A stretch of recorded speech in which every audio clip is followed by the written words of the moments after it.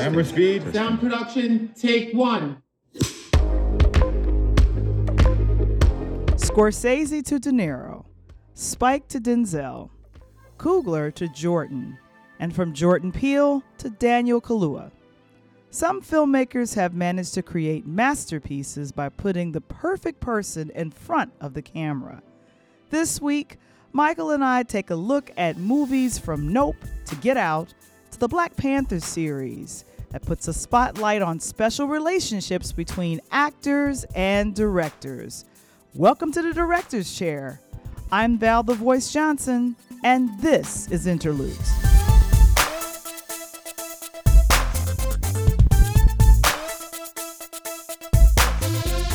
Interludes, a pure Lighthouse production. This episode is brought to you by the Riddles Clean Comedy Virtual Show. Find out more on our website, linktr.ee/Pure Light Media.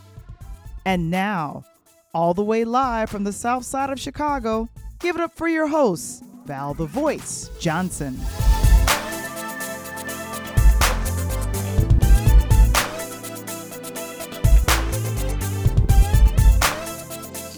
Did you know that the very first assembly of photographs to create a motion picture was a 2-second clip of a black man on a horse? And that man is my great-great-grandfather. Great. There's another great-grandfather. The first image, the idea that the first image on film is of a black man on a horse, riding a horse to show motion, yet we don't know for sure who that black man is amazing. And it just goes in another way to point out how movies have long ignored, rejected, and written us out, whitewashed us out of history. And I love the fact that Jordan Peele starts with that idea in the very beginning of his latest masterpiece called Nope. The wonderful thing about I like when filmmakers can pretty much use the same actors and just vibe and they get it. This deadpanness that Daniel Kaluuya plays as the brother trying to maintain this ranch. I love Keith David. He shows up, we see him.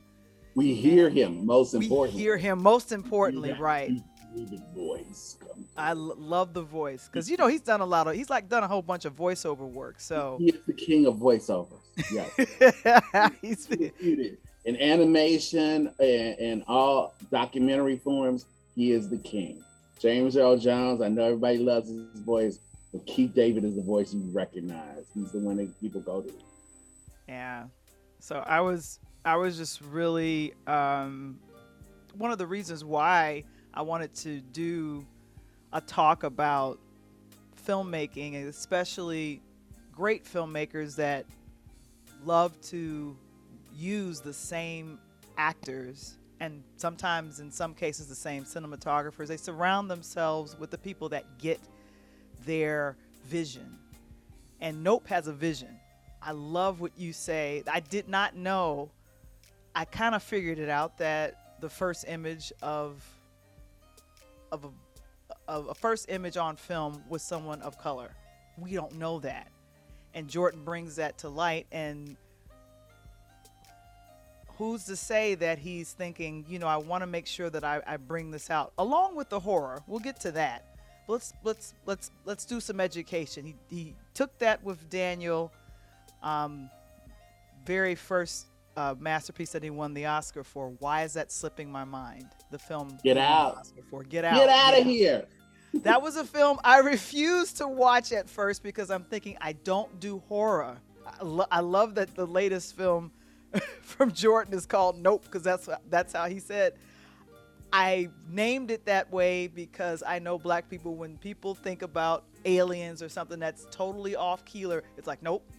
And in fact, several times Keke Palmer and Daniel Kaluuya say the word. And I love that. Can we say why is it called Nope? Because Jordan, I met Jordan, he was speaking to me about the film, and then for whatever reason, we was developing, and I was like, what's it called? I just never asked him what it was called. He's like, nope. And I laughed for 30 seconds. Like, I was like, that is so funny, because he said that's the reaction that black people will have when they watch it. Like, they're like, nope. Nope. So I'm so glad that you were that we were able to kind of talk about this subject, because right now the two biggest directors in Hollywood in terms of going to see their movies, in terms of critical acclaim and money, those people happen to be African American. They are Jordan Peele, who directed Get Out, some masterpiece movie. He also directed Us, as well as his latest Nope, which is #1 at the box office as we're recording this. But the other gentleman is Ryan Coogler.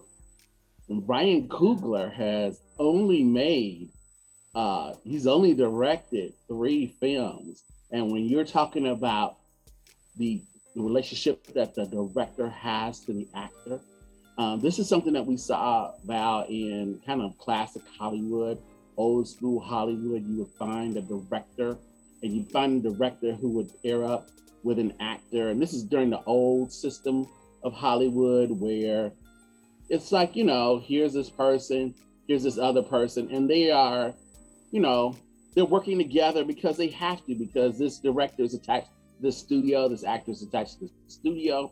That's why for a long time, if we go back to the history of it briefly, you see John Ford and John Wayne working together, right? Mm-hmm. On 18 films, all these Westerns are, when you see John Wayne, pretty much John Ford directed that movie. From Stagecoach all the way to The Quiet Man and Donna Missouri, okay? If you're looking at a Jimmy Stewart movie and a suspenseful, excuse me, a suspenseful movie, right? Something where you don't know what's gonna happen, that's Alfred Hitchcock. Alfred Hitchcock went and got Jimmy Stewart and he put him in front of the camera, the same way that Steven Spielberg got Tom Hanks and stuck him in front of the camera for like Bridge of Spies and Catch Me If You Can and Saving Private Ryan. And you see kind of these kind of directors gravitating to actors who, in some way, some would say, are the director on the screen. They play the everyman. But the director has something to do with the vision of the film, and they kind of see themselves, and the actor is able to translate that director's vision through, you know, their delivery, through their presence on the screen. So that's why you see in Nope, Jordan Peele and Daniel Kaluuya have this kind of chemistry. They have to, where there is trust there, that one knows what the other one wants, and they deliver that to the film. I don't think it is, you know, not to overstate anything, but I don't think it's, you know, just happenstance that when we're talking about Jordan Peele and the great movies that he's done, he's directed 3 movies, but the ones that stand out to us most are the 2 that star Daniel Kaluuya. There's a movie in the middle that's just pretty good, but it doesn't rise to the same standards of these last 2 with Daniel Kaluuya. And then with Jordan, with Michael B. Jordan, here's the thing that people, I think, kind of miss out. He's been in a lot of things. Yes, he's been in a lot of movies. He certainly has had his Q rating and exposure rise. But in terms of directing, Ryan Coogler has only directed movies that starred Michael B. Jordan. I had to go check that to make sure before I said it on this podcast, but seriously, he has only made movies that he's directed Michael B. Jordan. That is his muse. That is his guy. And as much as we certainly see in Chadwick Boseman carry that first Black Panther movie, don't underestimate the value of Michael B. Jordan's character in Killmonger in the first Black Panther movie. Ryan Coogler, who's from Oakland, of course, directed Fruitvale Station, which is a story out of Oakland, which starred Michael B. Jordan. Right. He and directed Creed in 2015, and that starred Michael B. Jordan. Right. And then he came back with Black Panther in 2018, who starred. Well, he was Jordan. in the on. And He was in the. He was in the. Yes, he was in the yes, ensemble. He is. I'm sorry, what? I'm sorry, what? Are you kidding me? Are you gonna tell me Michael B. Jordan was in the ensemble? I'm being funny. What I'm trying to say is he I don't know. Are you? He wasn't Black Panther. He wasn't the lead actor. If we're gonna be really, he was the lead antagonist. He's the person that gave the push to the film. I like how you say that. Valerie, did you watch the movie with black people? I watched the same movie of Black Panther like everyone else. I talked to many women. They identified more with Killmonger than they did with Black Panther. Do you remember these conversations? I remember always having that conversation, right? And Killmonger was right. Huh? You don't remember those conversations where Killmonger's right? Bring that money to the hood. Why is Wakanda holding out on Oakland, holding out on the cities all across the U.S.? How come you're not spreading it around? Basically, people were echoing Killmonger's argument throughout that whole movie, especially his attitude toward colonialists. Exactly. And you gonna tell me? Tell me he was in the ensemble? Okay, well let me correct. That's a 1A situation. Okay, well let me go ahead and correct that. Now let me be extremely clear. Let me be extremely clear. Black Panther, literally, there's a lot of folks in Black Panther. I'm just gonna put it out there. There's a lot of people in Black Panther, and my thing is, a lot of people in every Marvel movie. There's a lot of people in a lot of Marvel movies. My thing is that Ryan wrote an excellent antagonist to where you are able to say, no, he's a main character. The film is named Black Panther. The person who played Black Panther is Chadwick Boseman. He is the lead actor. Everybody else is there, and they're doing great things. I'm serious. They're doing great things. It's like if I was to go, let me stop. Here we go. Iron Man. I'll go to Iron Man. If we were to say, oh no, the only person that mattered is who is this? Robert Downey Jr. But if there's great writing, you're going to really go into and vibe with the antagonist. So I'm saying to you, no. Michael B. Jordan, he definitely led he definitely led his role on Black Panther. He was a perfect antagonist. We identified with him. That's excellent screenwriting. When you can write so well, if you can write that well, what was that? That's excellent directing because that's all that's two. That is. Okay. As you pointed out, and I'm giving you credit, as you pointed out earlier, in this case, the director is also one of the screenwriters.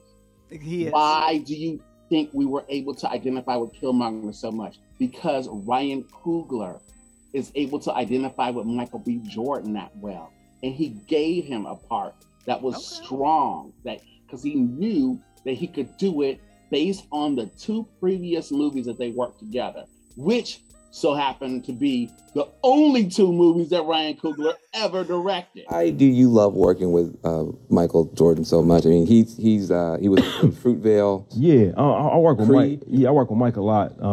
My first time working with Mike was because he's really talented. You know, Mike's an exceptional performer, man, and I would advise any filmmaker to hire him if you could, find a role for him. And in this film particularly, we needed somebody who could stand toe to toe with Chadwick. Like the film was calling for that, and Chadwick is an exceptional actor. He's exceptionally gifted, and charismatic. So we needed somebody that had a different type of charisma, a different type of energy, but who you could believe, when they stand and have face-offs and close-up, you can believe that Chad might be in trouble. You know exactly. What I mean? Now, I have to do a timeout. Now, I just did a little research. Don't give me no shorts. I don't want to hear about his shorts. Okay, well then he wrote and directed some other stuff. I don't want to hear about shorts. I'm talking about real live movies. I'm talking about Fruitvale Station. I'm talking about Creed. If we start talking about Spike Lee, you're gonna tell me that his first actual film was We Cut Heads, and it was back when he was a student at NYU. Nobody cares. Okay. Okay. Spike did Spike's first movie was She's Gotta Have It. It wasn't we cut heads and then he did that and then he parlayed that into. Stop. This man has worked with one actor. This actor just so happens to be one of, so to speak, one of the better actors in Hollywood, and also one of the leading men, the few leading men that we have left in this new strain of Hollywood films. And that's that we have left? That we have left? He's Absolutely. the only one? He is one of the few who is a leading man who can actually bring people to the theater because he's in a movie. When you see his name in a movie, Michael B. Jordan's in that, people will likely go see that movie because he's in it. There are not a lot of people that do that, especially now post-COVID. This idea, I mean, it was greatly tested by, a film icon in Tom Cruise. If Tom Cruise comes out, remakes a movie that's like 40 years, done 40 years previously, and people go to see it because they want to see Tom Cruise. He's an excellent actor. He put people in seats, right? Butts in Marvel seats. has been able to do that too, based on their name and their history. They've been able to put people in seats. Now, what's great about this, going full circle, is that Jordan Peele, based on the strength of Get Out, largely, and its star, who returns with him for Note, they were able to put people in seats in the movie theater post-COVID in the summer, a summer blockbuster. I mean, as you said, it's a horror movie, but it opened huge. Was it almost $5 million? Opening? How much was it? It was like 45, right? So okay. 40, 45, yeah. Yeah, so my thing is that I'm the type of person that's been converted into, I will see a Jordan Peele film. I can't do horror. I'm just gonna be honest with you. He's not horror. He's suspense. So I'm not that like Hitchcock. Exactly. So and just like Hitchcock had his Jimmy Stewart, Jordan Peele has his Daniel Kaluuya. Yeah, which almost sounds like a drink, but yes, I love it. But whatever works. So delicious. On screen, delicious. So we had talked about this a little bit before because I love to always bring up Spike Lee anytime I can talk about this type of thing. I believe his muse for a good long while was what actor, Michael? Well, I mean, there would have to be Denzel Washington. I mean, that's the one that we know. That's who he channeled and gave the historic role of Malcolm X, even though Denzel Washington, photo by photo, looks nothing like Malcolm X, but he was able to convey the energy, the thought, the idea, the presence of Malcolm X through that amazing film.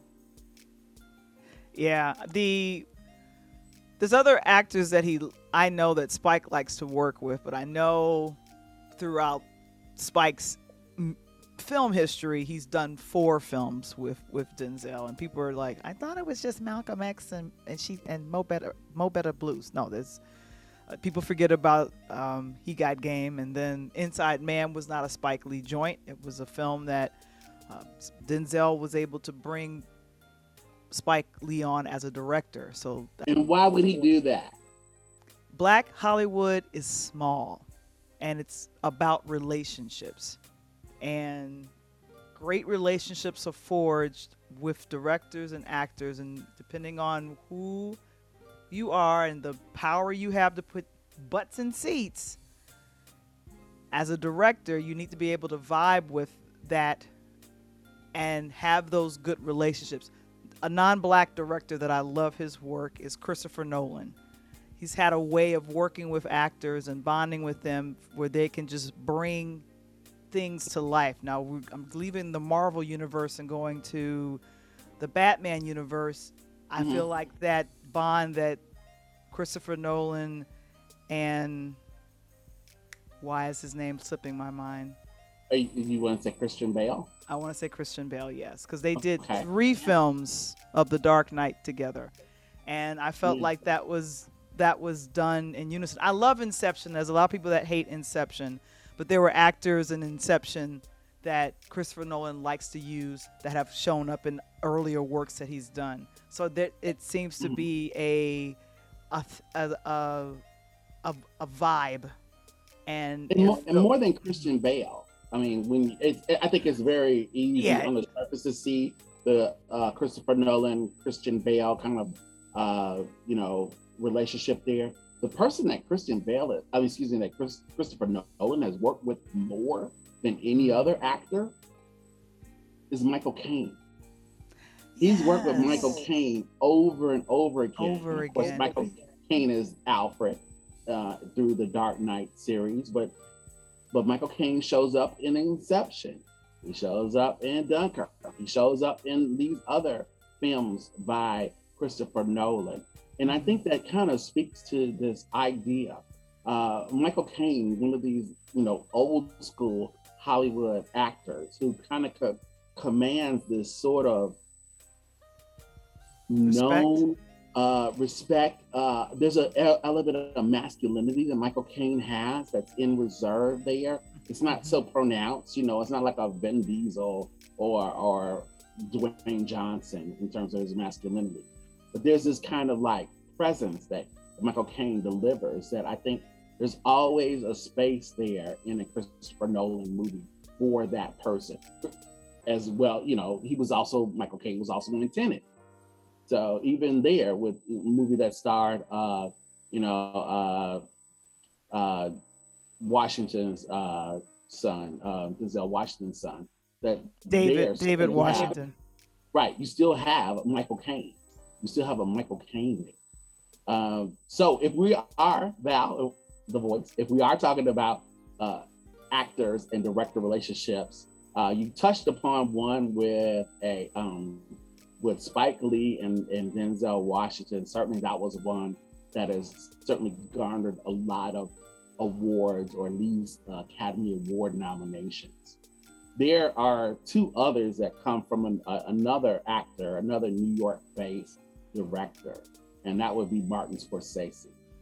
Martin Scorsese is almost synonymous. When you hear Martin Scorsese's director something, you're like, yeah, but what's Robert De Niro do? What's he gonna do in the movie, right? Even if he only has 2 lines, he gonna show up.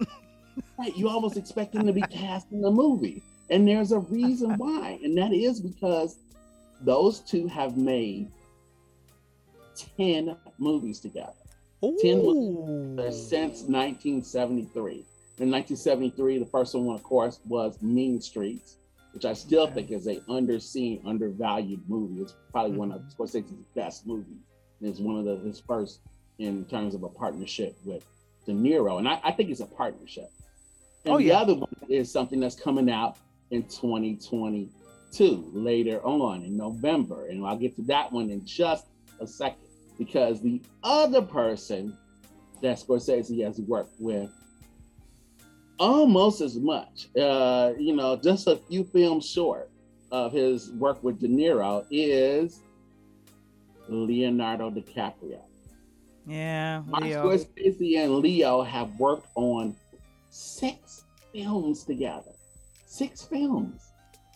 Going back to 2002 with Gangs in New York, where Leo has a smaller, part. I think we could argue over that, but I think it's a smaller part compared to where he is in The Departed or Wolf of Wall Street. And together, Scorsese's got both De Niro and DiCaprio in the same movie coming out in 2022 called Killers of the Flower Moon, which is this kind of Western. It's going to be released in November, which, you'll have to remember to see, because there's that other movie that's being released November 11th. 2022. Yeah, and we'll be talking Black Panther 2. Yeah, it's and they're not even calling it Black Panther 2. I believe it premiered over the weekend. And Ryan Coogler, I watched a clip from Comic-Con, and Ryan Coogler talked about how Chadwick was sitting next to him, and none of the actors had seen the first cut of the first Black Panther, and how Chadwick just grabbed his shoulder and was like, "Wow, like this is phenomenal." Looking at the trailer, and so with them showing I think they had African singers and African drummers and everyone come out. He's like, I feel Chadwick's hand on my shoulder, and I don't know, I got emotional. I watched another video that had people's reaction to the trailer, and this is something that is going to be a big deal. And I love the alliteration of the numbers. A lot of people are doing a film release on interesting dates. Nope was released 7/22/22. Like all these twos is in the date. And Wakanda Forever, the sequel to Black Panther, will be released November 11th, 2022. So all those alliteration of numbers, so it means something. 11, make a wish. Make a wish. All those candles. Right? And the other, I love that we've brought up a lot of male directors, but the one female director I want to bring up is Ava DuVernay. She's one of my favorites. I love that she has been a advocate for hiring and making sure that women directors are seen and hired. Some people have had some issues with her hiring predominantly all women for directing what she's done. A great thing. On Queen Sugar. I don't know why people have an issue with it, because I'm thinking, I just question if she's a director. What was that? I just question if she's a director. Okay. Well, my my thing is, I like that she's worked with some of my favorite actors throughout her career. One of my favorites is Omar Hardwick, of the Power series. This is well before Power. He did a wonderful film with her called I Will Follow. Kind of slow film, but she was getting her feet wet. And I'm gonna mispronounce his name, David Oyelowo. Oh yeah. Oyelowo, yes. And she's worked with him twice, Selma and another film that they did together. She only did like a couple movies together. I mean, she's only directed a few movies. That's why I say, like, when we're talking about directing. I mean, in terms of film, she has directed a lot for television. Yeah. Which makes sense. And she's done very well. She's directed for Netflix documentaries there. But in terms of like movies, she's done, I mean, she did I Will Follow. Okay, I Will Follow, you mentioned that. Then she does Middle of Nowhere. Dave Aiello's in Middle of Nowhere. And then he's also in Selma. Which also stars David Aiello as Dr. Martin Luther King Jr. Excellent film. It's really withstood the test of time. And then there was a mistake. We're gonna mention the wrinkle. Okay, we're gonna mention the wrinkle. She has not returned to movies since. And you know what? It's okay, because the historic thing about her directing A Wrinkle in Time, next door to her, guess who was cutting? Guess who was cutting their film? Ryan Coogler, Black Panther. They said they cut their films across the way from each other. It was very interesting for them to have that shared history. And then, even though unfortunately that film did not do well, it was at the time one of the highest budgets given to an African-American woman director feature at the time for Wrinkle in Time. Now, unfortunately, it didn't do well. Okay. We'll take some people, we take an L for things. It's okay. However, here's my point. And I'll come around. And there's a reason I mentioned this to you, because I know how much you like her. So I know that this is a little bit uncomfortable. But there's a reason for this. She should be able to do that. This is the problem. Okay, now, she should be able to do that. Have male directors made movies that bombed? Yes. Oh, yeah. A lot. Now, when it comes back around, do they probably get a smaller budget the next time? Oh yeah. Oh yeah, they do. Now, here's the thing. They get a next time. Ava DuVernay has been working kind of around film ever since that tragedy, in terms of the cinema tragedy. She's been doing TV, excellent. When They See Us, 13, all of these things, all the work, Queen Sugar, which is is still phenomenal. a really phenomenal television show. And with the idea of this rotation of female directors, many of color coming in and contributing to that show, amazing. Should she have, I don't know if she wants one. I don't know if she's waiting on the perfect project. I'm not sure what the deal is, but it does, I am saddened. That's why I'm saying that. I'm saddened at the fact that she hasn't come back yet. And I'm just fearful that it is one of those situations where it's gonna take a long time to get past that. That was a mistake with Disney. Disney owns like everything now, you know? The mouse. The mouse. Yeah. You mentioned that she was cutting a Wrinkle in Time across from Ryan Coogler with Black Panther. Cut of, I mean, talk about a study in contrast in terms of the success of Black Panther and just the utter failure of A Wrinkle in Time. I mean, there's really no bigger contrast than that. Ryan Coogler here, he hasn't done a whole lot of projects since then, right? But as soon as Black Panther comes out, you're gonna see a list of movies that he has been involved in, working on. And to my point, Val, the voice, guess who stars in the next Ryan Coogler movie scheduled to come out after Black Panther 2, Wakanda Forever? Michael B. Jordan. You're darn right, because they have a relationship.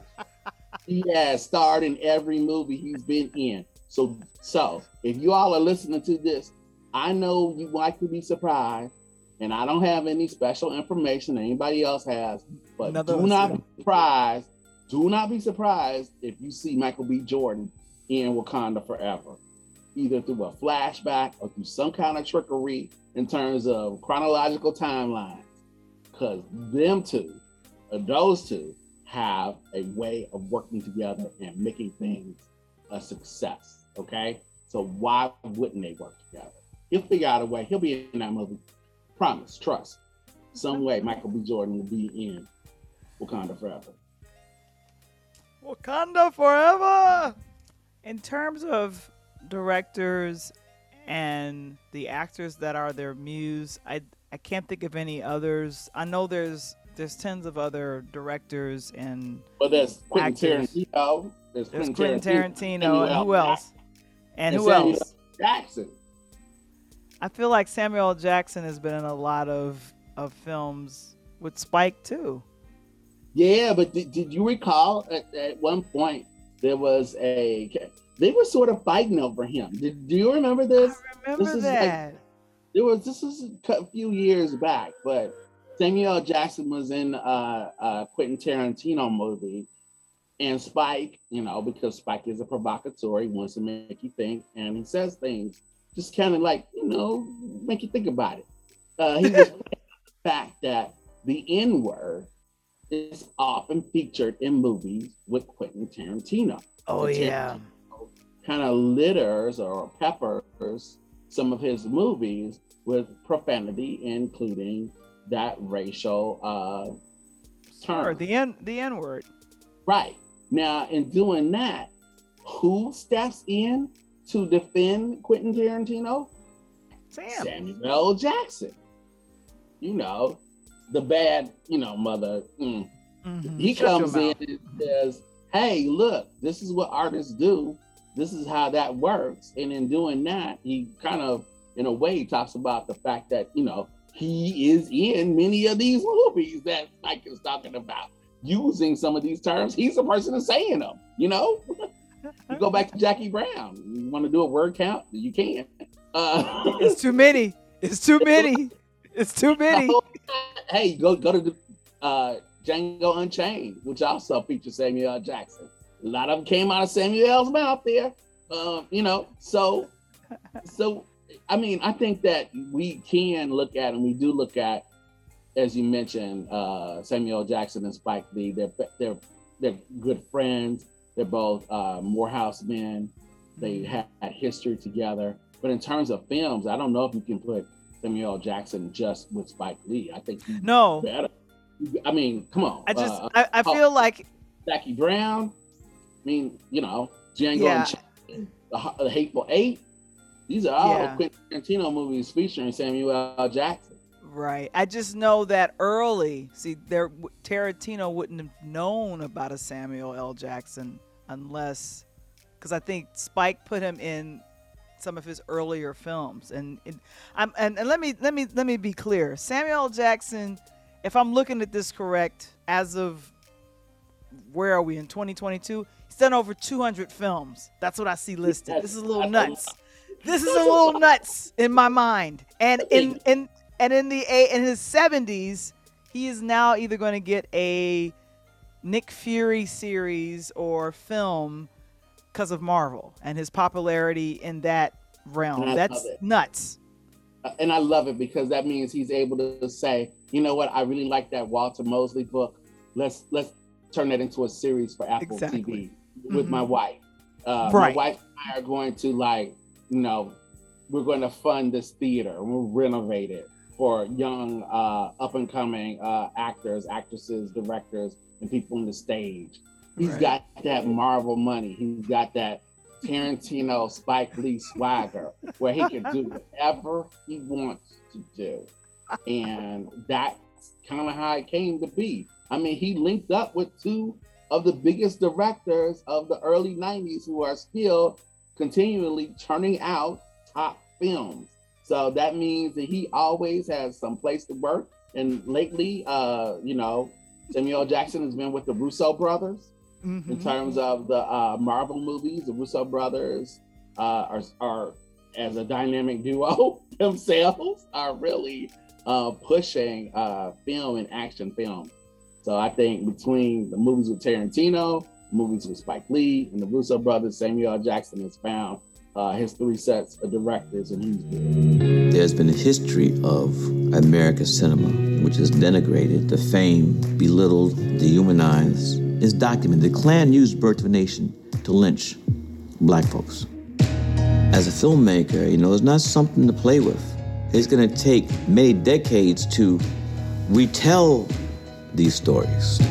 And I knew that one way that I could do something about this was to make films for a diverse audience, to show black people in all our glory, faults, warts, and whatnot. But I hope that you guys enjoyed our chop it up regarding directors and their muse, their acting muse. The conversation continues between EP Michael Wamble and Val the Voice. For more of our fun outtakes from this week's episode, please visit our Interludes YouTube channel.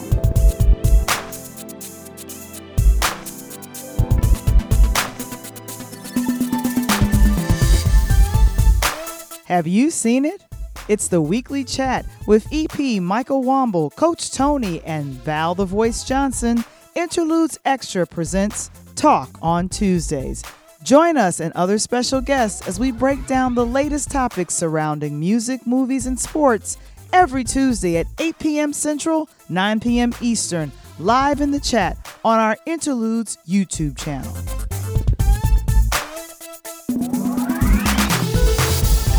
Interludes. Original concept by Valerie Johnson. Written by Michael Wamble. Produced by Michael Wamble and Valerie Johnson. Original intro and outro music produced by Kendall Nesbitt. Interludes, a pure Lighthouse production.